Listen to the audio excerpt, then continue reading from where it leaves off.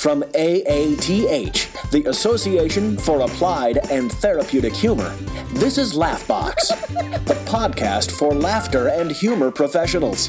Here's your host, Chip Lutz.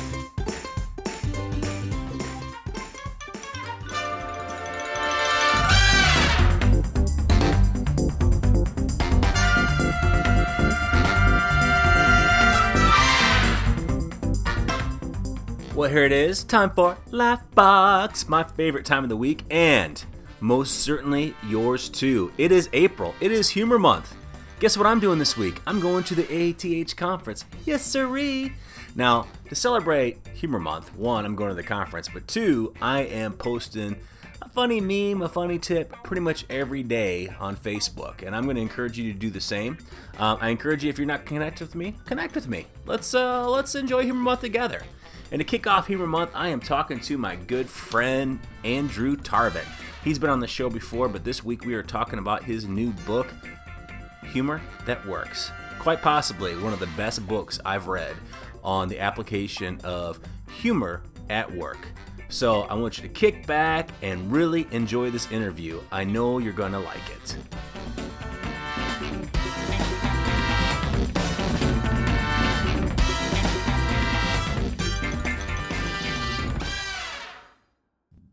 Well, hello, friends, and welcome to the podcast. This is Chip Lutz, the Unconventional Leader. And today, man, I am so excited because I get to talk to a really cool guy, somebody I really respect as a speaker. Truthfully, one of my favorite speakers. Anytime I'm at a conference, I get to hear this guy speak. I always go to his sessions, sit there, listen, sit in awe. And naturally, I have a inherent disdain for anybody that's younger and funnier and more successful than me. But I make the exception for my guest today, Andrew Tarvin. And we're going to be talking about his new book to kick off Humor Month. Did you like that? Yeah. I like it's always pretty good when you start an introduction about, I normally would disdain this person, but. But I really like him. I like this guy. So, hey, welcome to the podcast, my friend. Absolutely. Thank you for having me. Oh, yeah. I mean, been a guest before, but for those people that haven't listened to your awesome interviews previously, if you could share a little bit about this funny guy, Andrew Tarvin. Yeah, so by way of a little bit of background, I will say that I am a nerd. That's probably the most important thing to know about me. And for people wondering what type of nerd, the answer is yes. Right? Like all of them, computer science, sci-fi, Dungeons and Dragons, Star Wars, Star Trek, Starbucks, all of them. But most specifically, I'm an engineer. As a kid, I grew up always taking things apart and putting them back together again. Even my name is like, I've always been obsessed with efficiency, and my name is Andrew. My full name is Andrew, but I often go by Drew because it's the most efficient form of my name. Just one syllable. I like that. So I've always been an engineer, and went to The Ohio State University, got a degree in computer science and engineering. And then after I graduated, I started working at Procter & Gamble as an IT project manager. And it was at P&G that I realized while you can be efficient with things like computers, you can't really be efficient with people because they have emotions and feelings, and they're irrational and selfish sometimes and all that kind of stuff. So instead, you have to be effective. And I discovered kind of through improv and stand-up in college that humor was a great way to be effective with people. Absolutely. I think I like how you said that. The whole people portion of it, that some places would be a great place to work if I weren't for people. Mm-hmm. That's how I look at it anyway. But I like people. Now, I'm really excited to talk about your new book. Before we do, I'm just going to ask a random question just to get our conversation going. Sure. So, Mr. Tarvin, if you could go back in time, in the Wayback Machine, to any year in your life and relive it, what year would you go back to? Oh, go back to relive a year? Is it to just experience it, or is it to do something differently? Is it more of, this was a really good year, so I want to experience it again, or this was a terrible year and I want to fix it, like do it better? You know what? Your choice. All right. Well, I have an improv yes and mentality where, I don't necessarily believe that everything happens for a reason, or that I've always made the best decisions, but I do feel like I can always build off a decision. So I'm a pretty optimistic person. So I think I'm going to pick a relive year and do mostly the same. And I would say, I guess it would be 2000. I'm gonna be a little bit off here because I'm gonna not do a calendar year, but I'm gonna Mhm. do March 1st, 2015 to March 1st, 2016, which was the year that I was a nomad, and I went to all 50 states in a year. And that was quite the experience, a lot of fun. Got a chance to see a lot of really cool people, meet new people, but also see people that I knew before, and also get to see and experience the entire US. So I'd relive that experience. That is awesome. Yeah, and I loved following you during the course of that year, on Facebook and so forth. It was cool to see what you were doing and your subsequent book afterwards. Me, I've been to 48 of the 50 states. But the two you would think, like most people haven't been to would be like Hawaii and Alaska, which I've been to. Where haven't I been? New Hampshire and Rhode Island. Isn't that sad? It's sad. Well, yeah, I mean, because Rhode Island, I mean, I guess it makes sense just geographically. It's the smallest state, so percentage-wise, it would maybe be the hardest to get to. I don't know. oh, your engineer roots run deep. Right. Oh, that's great. Well, let's talk a little bit about your new book, Humor That Works. I mean, I've had the opportunity to go through it. Really great stuff. I've read a lot of humor books in my life. Yours was a little bit different for me in that a lot of the humor books that I read, I don't want to say they're fluffy, but they are a little bit fluffier. But yours has great stories, but also great content as far as references, exercises, applications, things people can really use. So I just why'd you put it together? Yeah, well, so the book is really kind of the culmination of what I've been working on the last 10 years with my company Humor That Works. So I started Humor That Works part-time while still at P&G in 2009. And so this is 10 years of experience of working with over 250 organizations on how to use humor to be more effective. And I'm glad that you recognize it as hopefully low fluff and high on actionable content, because that's my goal as an engineer, is that people read the book and they feel like they can actually take action right away and start to improve their work. Because that's what I love about humor. It's not that humor makes the workplace more fun. That is a giant benefit to using humor. But the reason why I really like it is because it works, because it gets you better results. And so that's what I wanted to have with the book. 'Cause you're right, there's plenty of other fantastic books out there about humor. But a lot of them have, maybe it's just the theory of it, or maybe there's more of the background or kind of the science behind it, all that. My book has a little bit of all of that, but the real goal is for people to be able to pick it up, read it, and then as they put it down, start to implement it right away. Right. And that's what I loved about it. I mean, it just that, when I was going through, it was all things that, resonated with me, but also, as a manager, as a leader, even as, a layperson in a workplace, these are all things that I could do.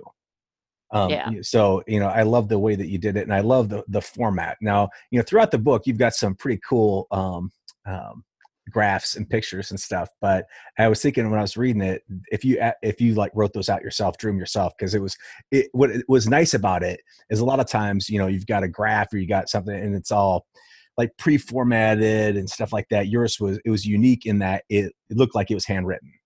Yeah, so they're hand drawn, and you're exactly right. Yeah, so I drew them. Fun fact: the text. So there's handwritten text in there. I created my own font because I'm an engineer, rather than handwriting out every single one. Shut up! You did. Oh, that's I funny did. as hell. There's a Drew Tarvin font now that I created, so that it's my handwriting, but I didn't have to write out every single character. But and that was, for me, it was just a simple way, because as you know, when we're talking about humor in the workplace, it's not about making the workplace funny per se. It's about having a little bit more fun. It's, part of humor is incongruity, doing things just a little bit differently. And so absolutely, I could have stock art in here. I could have, Microsoft PowerPoint, triangles and drawings and all that kind of thing. Or I was like, just to make it a little bit more different, a little bit more visually interesting, what if I hand draw these things? Mm-hmm. And, that's just a small example of how to do things differently to get people to pay attention a little bit more. Oh, no, it certainly grabbed my attention. I love that. I was like, because knowing you, I was like picturing you, like, your tongue sticking out the side of your mouth, with your pencil, like drawing those out. And I was like, oh, it's okay. Maybe I got too much of a visual. I don't know. Yeah. Well, yeah, as long as just make it a little bit nerdier and put it as a Surface Pen on a Surface Pro, because I'm an engineer and I'm a digital of the digital generation. But yeah, that's exactly what it was like. I did it on planes and in hotels and as I was traveling around. And yeah, it's been fun. So I'm glad that you pointed out. And same thing on the cover. So the cover is a picture of a hand-drawn smiley, which is me, and then a person behind it drawing it, and that also is a picture of me. Is it Uh, really? I yeah, didn't. That's yeah, some cool. people are like, "Is it stock art?" And I was like, "Well, you know what? No, it's got to be me. I got to be the one on the cover." Also, I had to make sure that it was left-handed because I am left-handed. Like it's small details like that that I nerd out about. Right.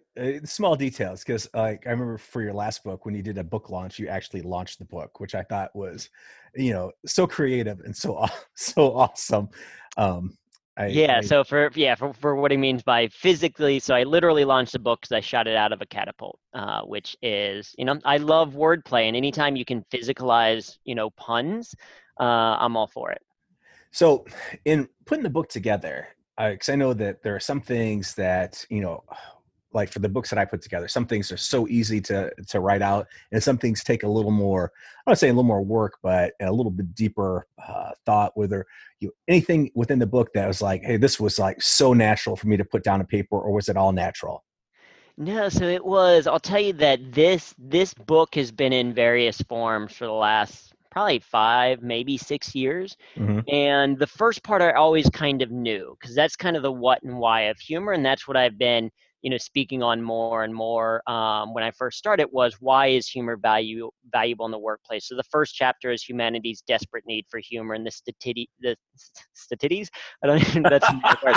Statistics and the studies. That's that portmanteau of those two words. But the statistics and studies of why humor is needed. The fact that 83% of Americans are stressed out at work and 55% are unsatisfied with their jobs, and on and on and on. So that flowing into why humor is beneficial. So with humor that we talk about the 30 business benefits of using humor at work as an individual and the 10 benefits that an organization gains when they have a culture of humor in the workplace. And the next chapter is kind of understanding humor, that humor is more broad than comedy, and the next chapter is kind of the skill of humor and what you need to be able to learn it, and that if it is a skill, it means it can be learned by anyone. So those 4 chapters I kind of had set in my head and have written about in the past. And so it was the second half that it took me years to kind of figure out and refine, because I wanted to be, okay, how do you do the how? How do Hmm. you take something nebulous like humor and actually leave people a strategy so that they feel like they can actually implement it? So Hmm. that's not just, well, okay, it's a great in theory, but now how do I actually go and do it? And so the last few chapters, the humor across each one of the business skills that I talk about took a little while to figure out. But once I had that structure and understanding, it finally clicked, and that came through all the workshops that we've done with over 200 organizations, that practice and repetition and all that. So it's things that have actually worked within organizations. Right. Yeah, you brought up a really good point on the organizational piece that and I like on the book, when you're at the beginning, when you talked about how with the section from the your conversation with your editor on most people look at humor as a nice to have, but I agree that it really is a need to have. What do you think is some of the, I don't know, like phobias organizations have about implementing like humor in a workplace? Yeah, I think that, I mean, there's two kind of competing things I think that tend to come up when people think about humor. One is that we have this kind of older, archaic thinking that work has to feel like work. Right. That from the olden days, like, yeah, if you're out in a farm tilling away, maybe it's not the most exciting, but you're not tilling away because you're looking for work fulfillment. You're tilling away in the field because if you don't create food, if you don't bring to harvest crops, then you die of starvation. And so we have that old mentality. And then even in the Industrial Revolution, where everything was just about how efficient could we be, how much can we make this factory run?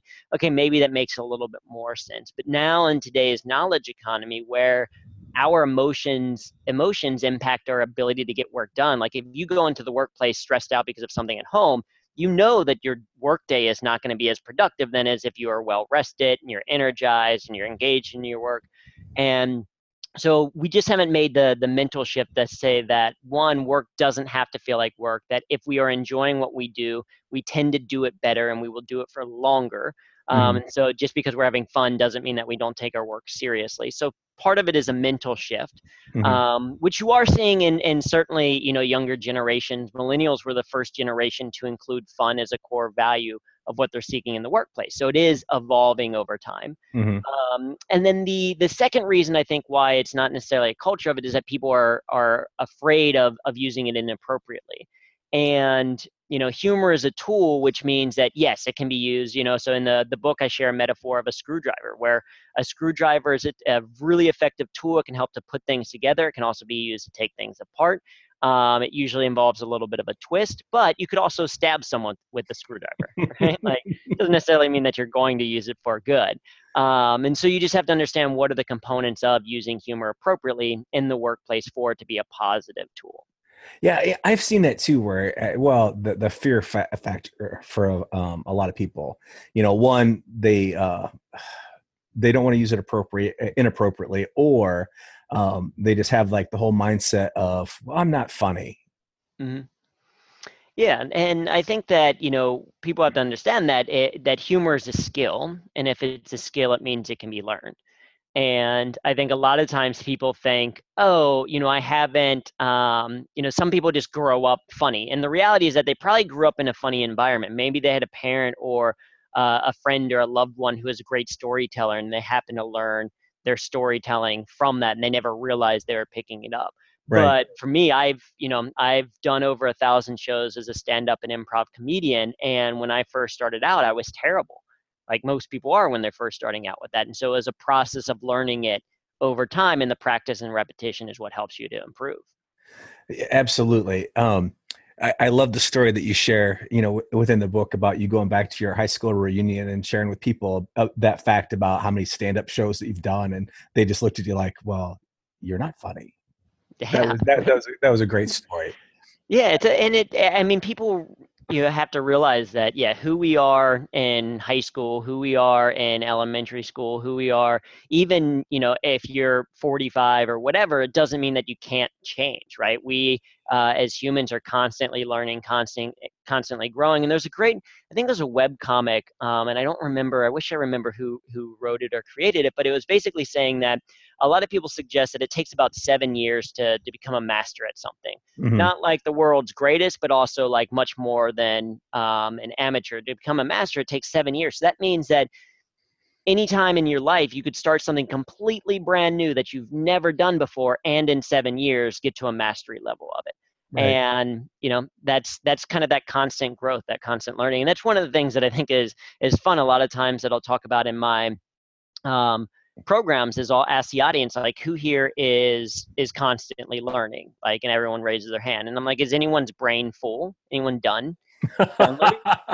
And they're like, no, right? And so my point of that is that we're constantly learning, that we have to constantly be changing. But for many people, especially if they've been in the workplace for a little while, if they want to get better results, it's not so much changing what they do, because my belief is that, and this is what I talk about at the beginning of the book, is that there's really only 5 skills of work. No matter who you are, what you do, what your assignment, your role, your industry, whatever, you basically do 5 things at work. First, you have to be able to execute. You have to be able to get stuff done. 2, you have to be able to think, like solve problems and think strategically. 3, you have to be able to communicate, right? Actually talk with other people and clarify your ideas, articulate, the intelligence that you have. 4, you have to be able to connect. That's where the human component comes into play. That's emotion, like emotional intelligence and empathy. And then 5, you have to be able to lead. You have to be able to influence people towards some type of goal. No matter who you are, what you do, it's those 5 things. And we spend a lot of times working on those 5 things. Like, we go to school and we learn how to do a job, or we get on the job training, and we're really focusing on those 5 skills, but no one ever really teaches us how to enjoy what we do. And the premise of the book is that the missing skill is humor. Right. So, humor isn't what we do. It's not replacing the work that you do, but rather it's changing how you do your work. And I would think that your overall mindset in, the process.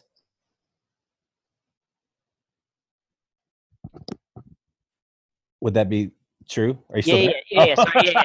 Sorry, I thought I didn't know. I didn't realize that was the question. I was like, yeah, see, overall mindset. What? Yeah. I should have like lifted the end, more like a process. Yeah, there we go. I needed that upward inflection, not the downward inflection of a statement. Sorry I about was that. just no. I was leaving a dramatic pause for the audience. In fact, actually, that's I mean, that's a funny example. One of the things that we talk about is like incongruity, and there's audio or oral incongruity, and sometimes simply leaving a pause.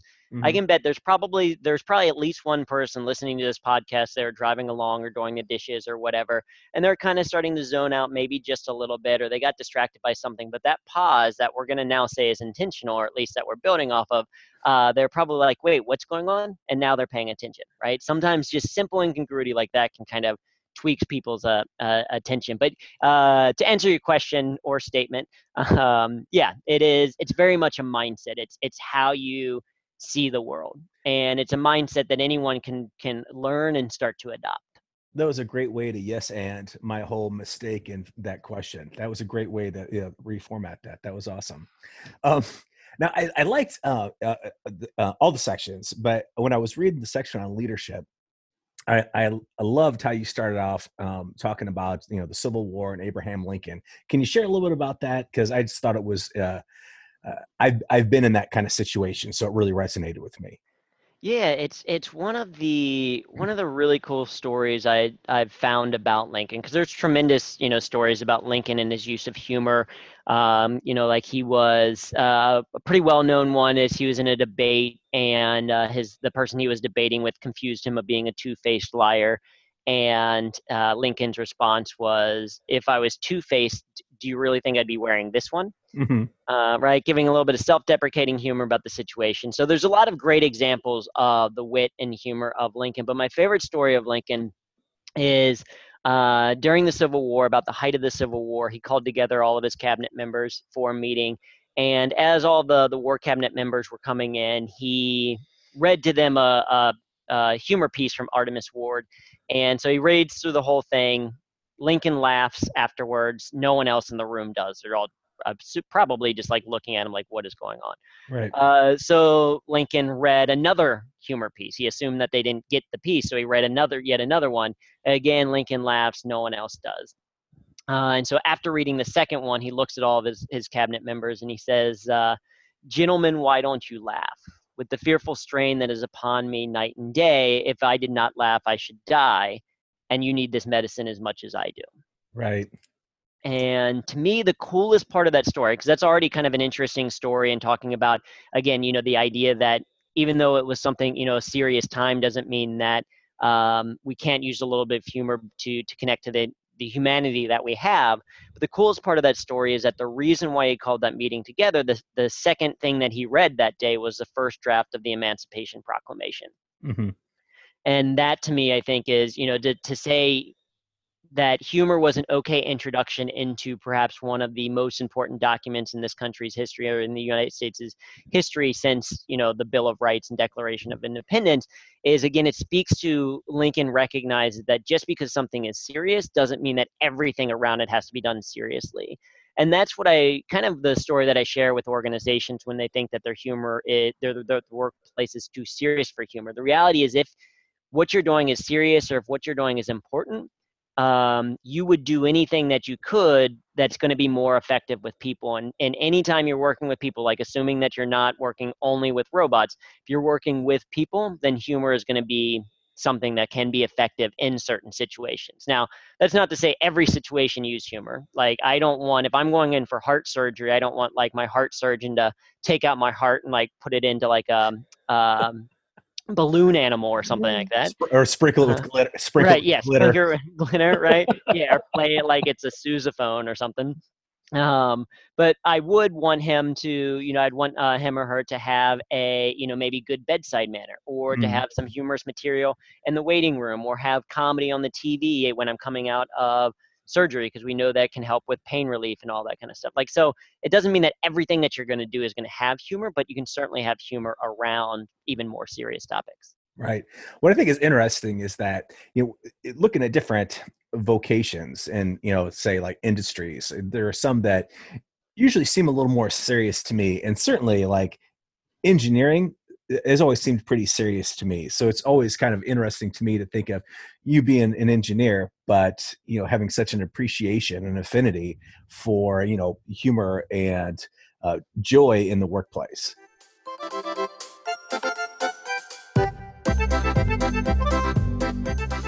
And we'll be right back with that interview with Drew, but right now it is time for Fun Facts. Had trouble getting that out of my mouth there for a minute. And this week's fun fact is a little bit about Humor Month, a little bit of history on Humor Month. The National Humor Month was founded in 1976 by comedian and best-selling author Larry Wilde, who was the director of the Carmel Institute of Humor.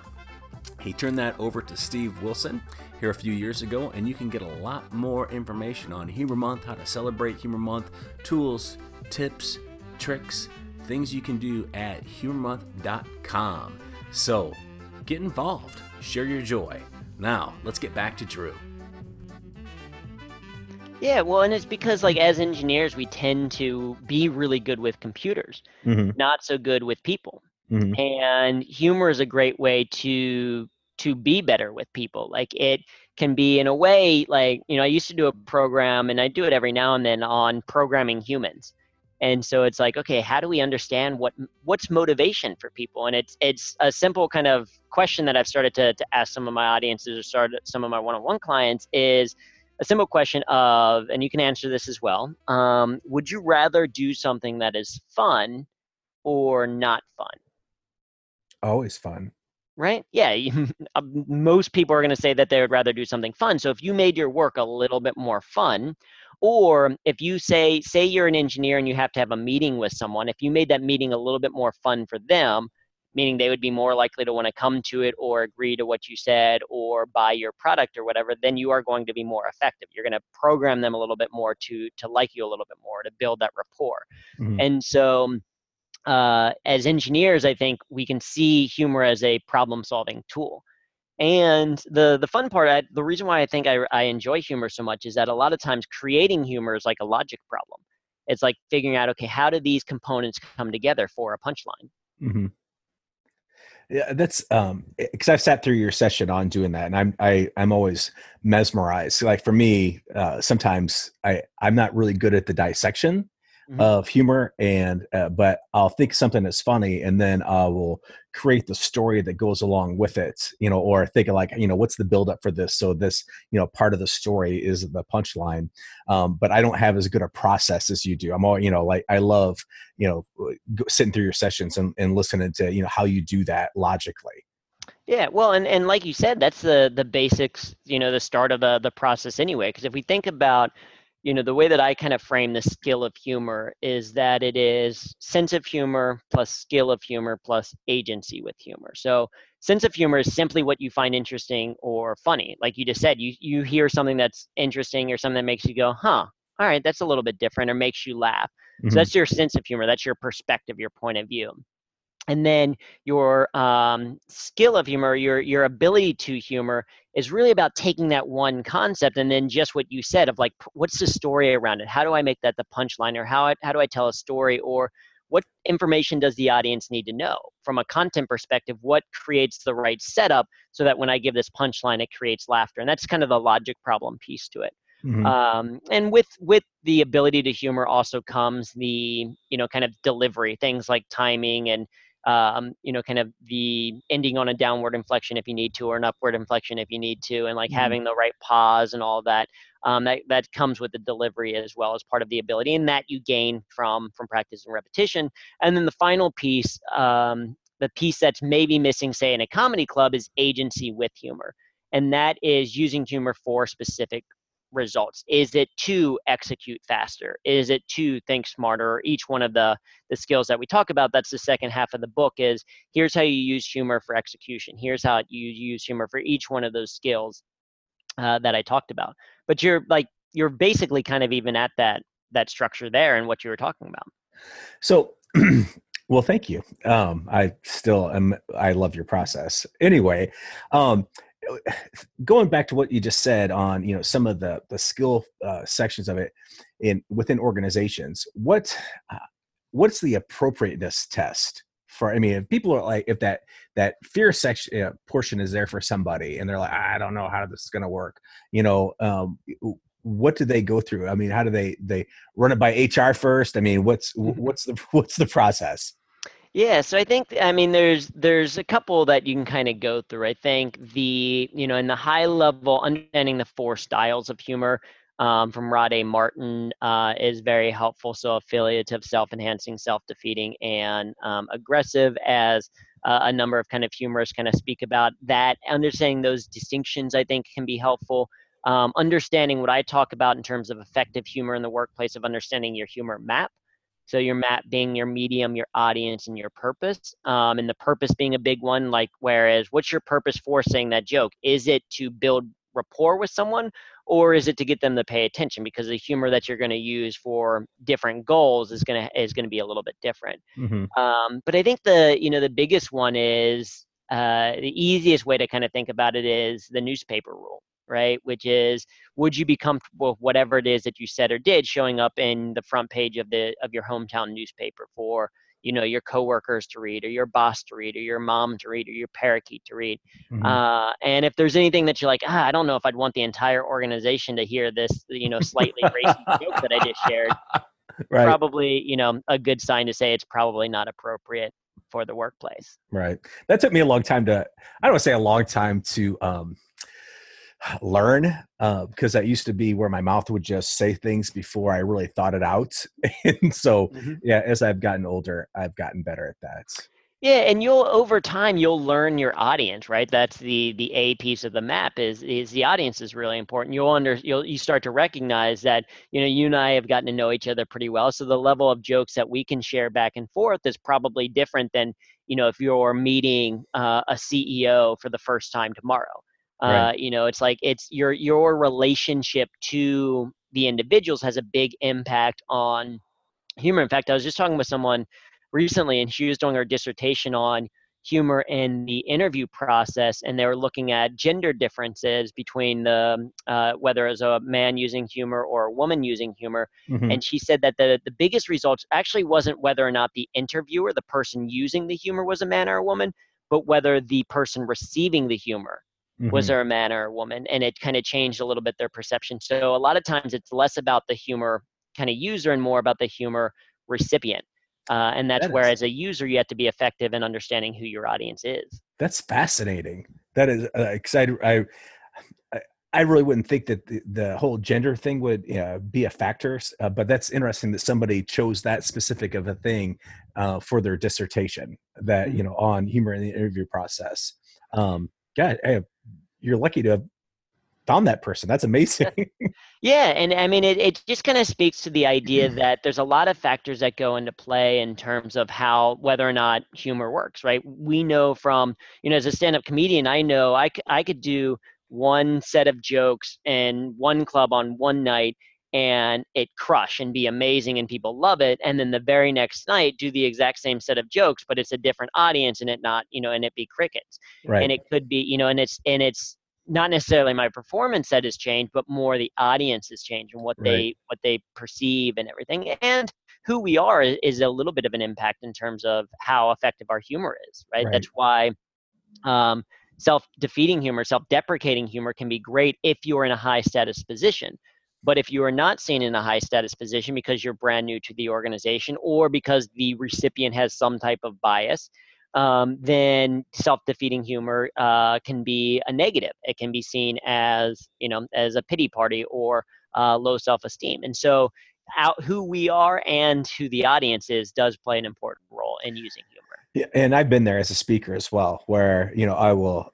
I've never done the stand-up thing, but as a speaker, like I'll have a great bit. It rocks one time, and the next day I'll go to speak, and then like you said, it's crickets, and I'm like, wow. And I always sit back, what are the dynamics at play? Did I deliver it differently? And some of it just is the fact of the aesthetics of the room, the people that were there. Sometimes it actually is me.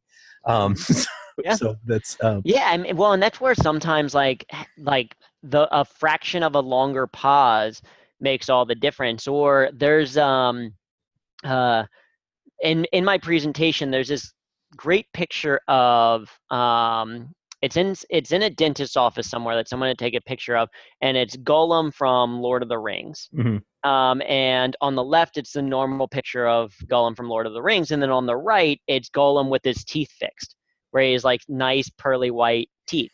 And it's like a painting of both of them to say, and for me, I think it's a great kind of very quickly articulates what the dentist office does. It takes, bad teeth that look terrible, makes them look good. Mm-hmm. And I've realized that a small thing of like, I have to set up to the audience before I show them the picture, like, hey, or, as I'm giving this example of using humor, or there's this example here in a dentist's office, and then boom, the picture, big laughter. If I don't say this is in a dentist's office, then there's a lot more confusion than if I say, oh, this is funny, and then just show it. It's not nearly as funny to the audience. So sometimes it's a small piece of information that's set up, or sometimes it's how long you wait for a pause. One of the things that you have to learn as a comedian is not to step on your laughter. Because as you do jokes more and more, oh, it's funny for this reason, this is a punchline, but the audience hearing it for the first time, they're processing, they're making these connections. And so it takes them a little bit longer to get why something is funny. And then if they're getting ready to start to laugh, but then you start talking, they'll suppress that laughter so that they can hear what you're saying. And so you're stepping on your laughter. And so sometimes it's the delivery piece of it. And this is where the practice and repetitions really help. And so what we say in our programs is that, there is an art and science to humor. We can teach you the science. And then in our programs, we give you a chance to practice the art of it, get the reps of it in. But ultimately, you have to get quote unquote stage time. And that could be getting on a stand-up stage. It could be taking an improv class, which I highly recommend for a lot of people. Or it could be simply testing your material more, whether that's in conversation or creating a Facebook group of friends where you share things. Or, what I do is I tweet almost every single day, and it's a way to force myself to get ideas out in a concise form. And then I can look at what do people comment on, or what are the ones that people like or retweet. And that's feedback for me, whether something is good or bad. Right.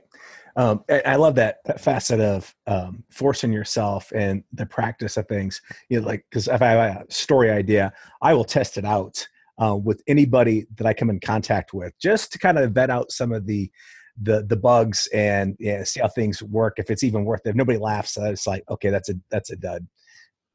And there's some stories that I wish I could share from the platform, but I know I never can, so I just keep them to myself and share them with my really, really close friends. Anyway, now I want everybody to buy this book because, like I said, I think that is one of the best books on humor in the workplace that I've ever read. So as a teaser, could you give us a couple things people could do to, from the book that they might be able to do to create a little more humor in the workplace? Yeah, absolutely. Well, so the book, as mentioned, structured, the second half of it is how to use humor across each one of those skills that we talked about. And so each skill, so execution being a skill, thinking being a skill, etc. The book talks about 2 principles for each one in terms of what makes them good. So how can you be efficient at execution, or how can you have effective execution? And then each one of those principles has a humor strategy tied to them. So for example, to execute more effectively, humor strategy of rebooting stress. And so to reboot stress, there's a couple of things you can do. So for example, you can reject the things you hate doing. So one of the easiest ways to avoid stress is just not do things that are stressful to you. Simple. Yeah, so simple. But a lot of times people forget it. And, and I recognize that it's not necessarily an easy thing to do. But for example, I would wake up every morning and read like a newsletter, or read the newspaper, or, check news headlines, and it would stress me out. Because we live in stressful times, and you may, if you read a story that raises your blood pressure, that disagrees with what you're thinking about, can be a stressful start to the day, and you carry that with you. And so, I still want to be informed about what's going on in the world. So I still read the news, but I've decided, okay, I'm not going to do that in the morning, right? So I've rejected that stress trigger early on. So you can think about things like that, or you can try to delegate things if you can. Also, you can reframe the things you can't change. So if you know that you have to do something every single day, reframe it. Think about, okay, how do I turn this into a positive, either by understanding why I have to do it, or maybe turning it into a game. Right. We can reboot stress by relieving stress. So sometimes we can't avoid the stressful experience, but right after, let's say we have a meeting every Monday and it always causes us a little bit of stress. Well, we can be intentional that immediately after that meeting, we do something to relieve stress. We do something that gets us to laugh. Right. Something that, whether that's watching a comedy video or going for a walk or chatting with a friend or something like that. And then finally, we can recharge. This is where, vacations and weekends are helpful, but we can also recharge throughout the day. We can take intentional breaks just to kind of reboot our batteries. And so that's one strategy of rebooting stress so that we can be more effective at executing, so that we avoid things like burnout and getting stressed out and getting sick and all of the, the things that go along with being too stressed at work. Absolutely. Good stuff. Great. Yeah, and then the last strategy that I'll share, the last kind of bonus strategy that's there, the kind of high arching one is I just encourage people to think 1 smile per hour. What is one thing that they can do each hour of the day that brings a smile to their face or the face of someone else? And that starts to develop your humor habit. And as you build it into the habit, you'll find your own natural ways for, what your natural skill set is and your way of working that make your work a little bit more fun. Beautiful. That is good stuff. I like the bringing 1 smile to somebody else, because that in and of itself would make me smile, being able to make somebody else smile. So that's a great strategy. So if after today, well, let's put it like this: where do people connect with you, and where do they get the book? Yeah, so the book is available on Amazon on print and Kindle. So if you just search "Humor in the Workplace" or "Humor That Works," you'll find it, or Andrew Tarvin, you'll find it, or you can just go to humorthatworks.com. Information is kind of available there about it. If they want more humor resources, if you're like, hey, interesting idea, but I don't know that I want to buy your book, great. We have tons of free resources on humorthatworks.com. You can sign up for a free newsletter.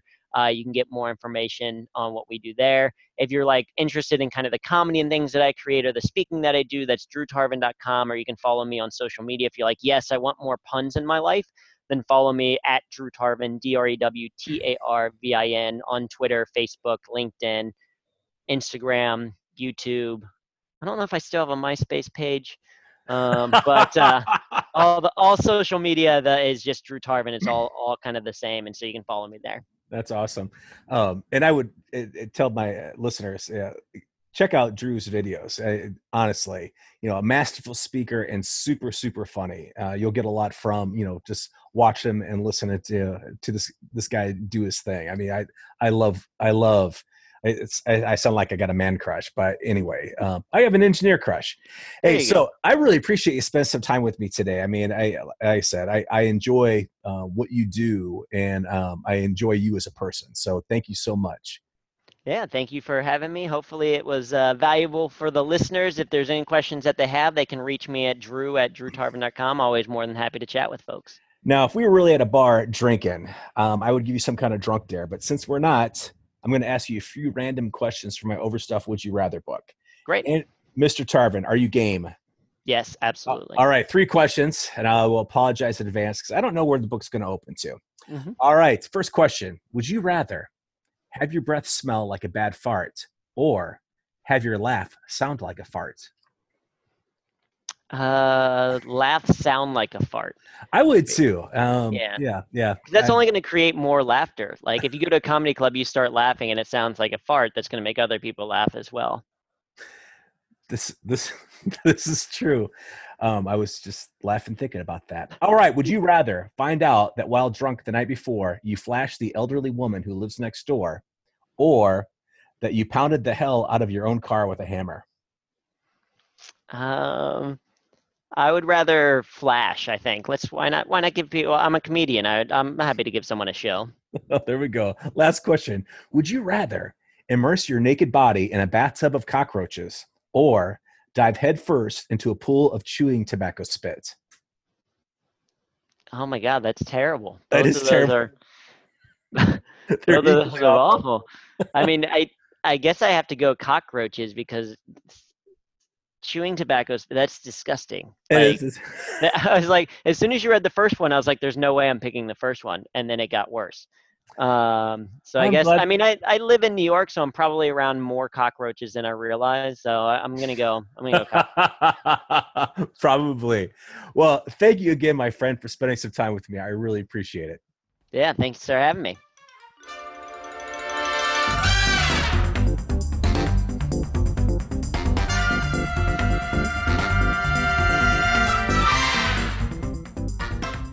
What did I tell you? Great stuff from my good buddy Andrew Tarvin. I'm going to encourage you to go to his website, check him out, go to his YouTube channel, check him out, watch his videos, but most importantly, I'm going to tell you, you need to get this book. I've had the chance to read it, and like I said before, it is the best book that I have read on how to apply humor in the workplace, and that's what we're all about, is the application of humor. I also encourage you to go to our website, aath.org, check us out, and if you got something you want to hear on the show, email me at chip@unconventionalleader.com. I would love to hear from you. So until next time, this is Chip Lutz saying, we'll keep the laugh on for you. This is Laughbox, the podcast for laughter and humor professionals. Laughbox is made possible by a grant from the National Speakers Foundation and is brought to you by AATH, the Association for Applied and Therapeutic Humor. Find out more at aath.org. Be sure to review Laughbox on iTunes. For show notes and more information about today's conversation, visit laughbox.aath.org.